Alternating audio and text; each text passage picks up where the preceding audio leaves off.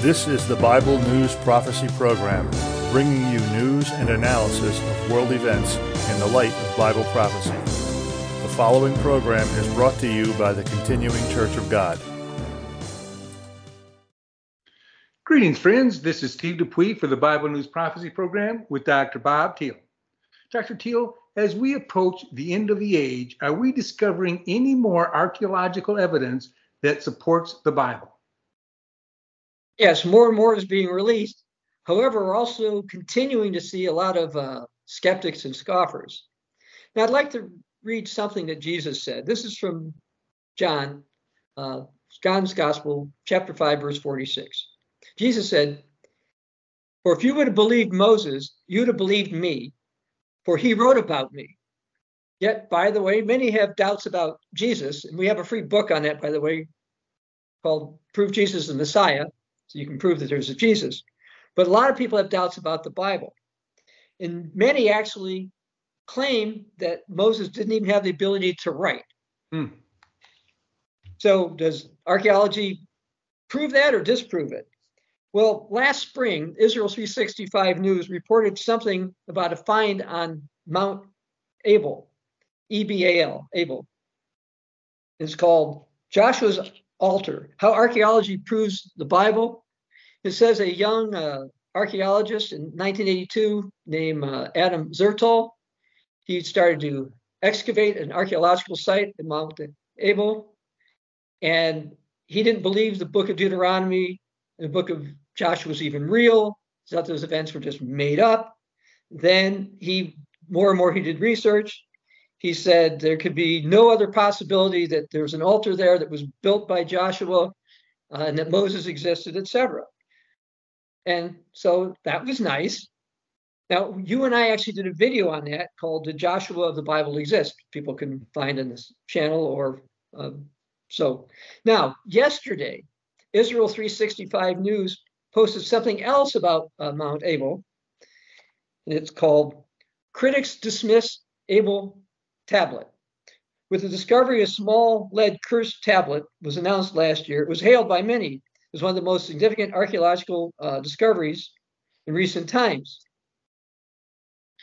And then there's a Dr. Stripling, who's director of archaeological studies at the Institute of Biblical Studies in Texas. He led an expedition down there to look through some of the stuff that Adam Zertal had done before. And he discovered a small folded lead tablet. And this has some Hebrew writing on it. And this particular writing looks like it was probably from around 1200 to 400 BC. And that makes this Hebrew writing actually a lot older than what people thought by maybe 500 or 600 years.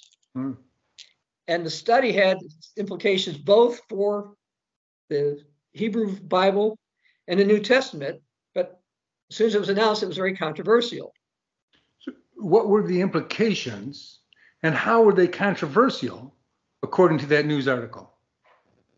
Well, it indicated that the land of Canaan was inhabited by the Israelites hundreds of years before a lot of people thought it was. It also seems to indicate that at least some of the Israelites were literate at that time, meaning they could have written the part of the Bible about those events that were taking place instead of generations later, which is previously what so-called scholars had tended to say. So, well, what about that cursed tablet found on Mount Ebal? Didn't that have an impact on the scholars? Well, sadly, not a whole lot. They still cast doubts on it. They say that the soft metal object just had some dents in it, and it's just not clear to them that this is what it's here. The description that Dr. Stripling found on it, according to at least one so-called expert, was below par. But Stripling had a different view. He says, no, this is not the case. And I want to make a few points about the relevance here. Let's go to Deuteronomy chapter 11, read verse 29. It says, "Now it shall be when the Lord your God has brought you into the land which you go to possess, you shall put a blessing on Mount Gerizim and a curse on Mount Abel. And what was found in Mount Abel seems to be a curse. And so let me read about this from a report. The inscription with the curse was written in Hebrew, with the name of the Lord engraved in it. And it says, "You are cursed by the God Yahweh, cursed. You will die cursed. Cursed, you will surely die. Cursed you are by Yahweh, cursed." So we saw that the Bible pointed to curse on Mount Abel. And Dr.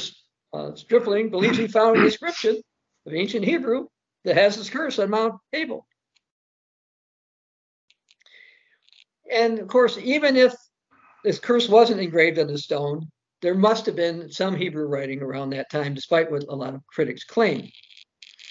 Now, as far as when the children of Israel got into the land of Canaan, in terms of the timing of the Exodus, it was actually a couple hundred years earlier than many claim.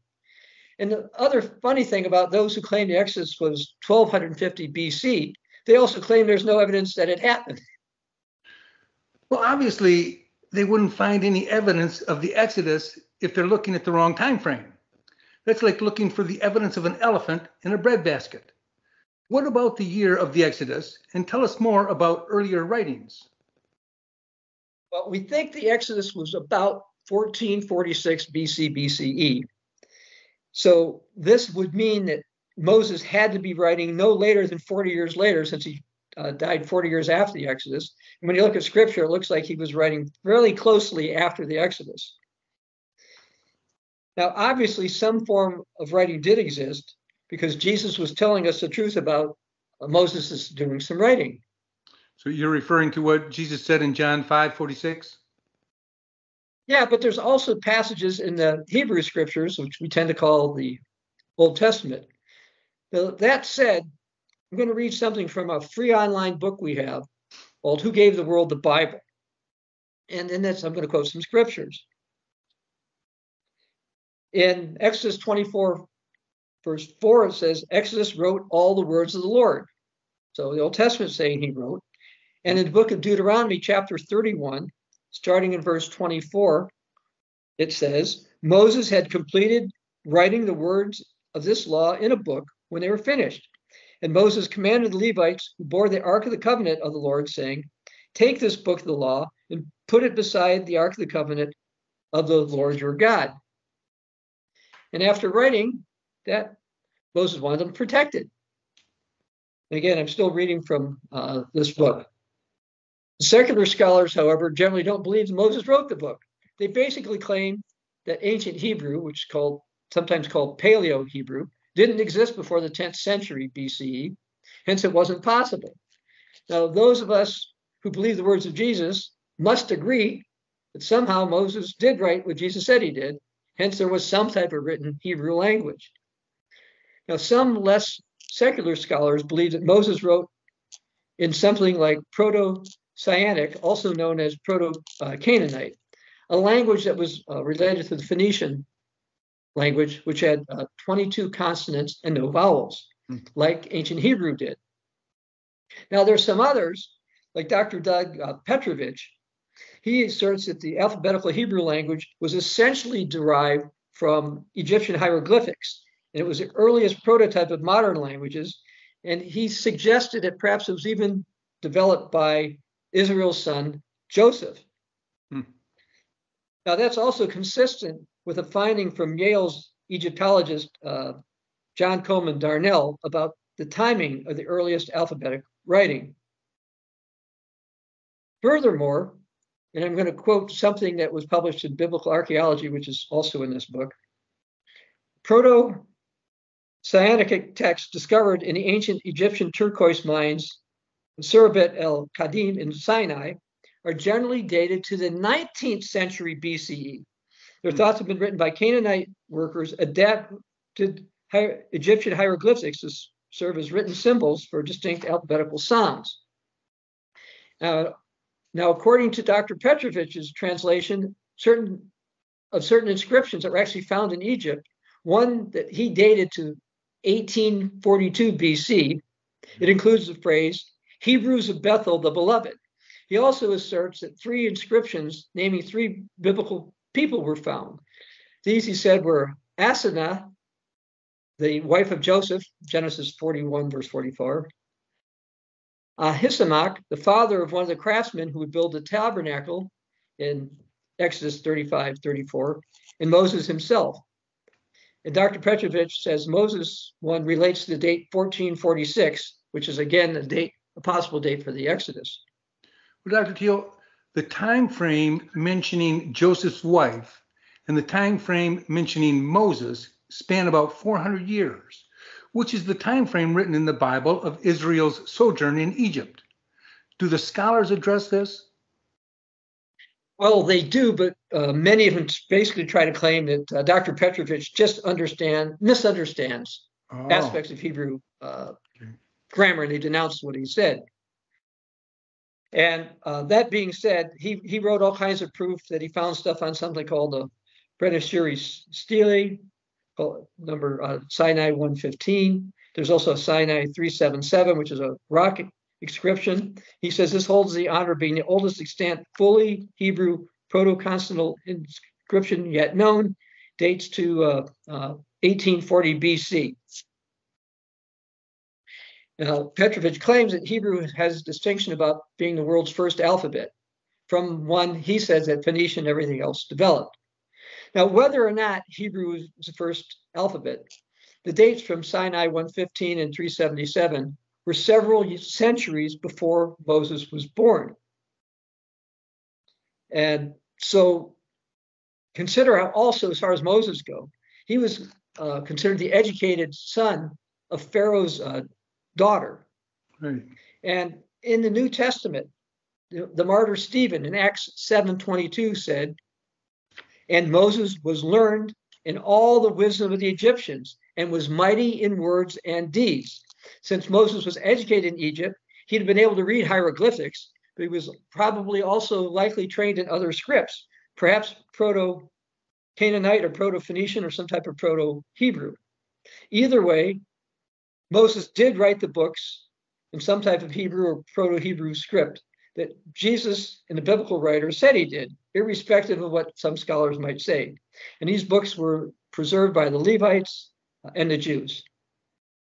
What would you recommend we do when faced with the opposition of scholars to the written word of God? As it says in 1 John 5:10, believe God. Mm-hmm. Or as the Apostle Paul wrote in Romans 3, verse 4, indeed, let God be true and every man a liar. Now, throughout the centuries, so-called experts have claimed that science disproves aspects of the Word of God. But the Apostle Paul in 1 Timothy 6, this time I'm going to read starting verse 20 from Old King James, Paul had to warn Timothy about that. He said, O Timothy, keep that which is committed to your trust, in our case, including the Word of God, avoiding profane and vain babblings in opposition of science falsely called, which some professing have erred concerning the faith, which means some people listen to this pseudoscience. These people claim to be scientists, and they've gone the wrong way.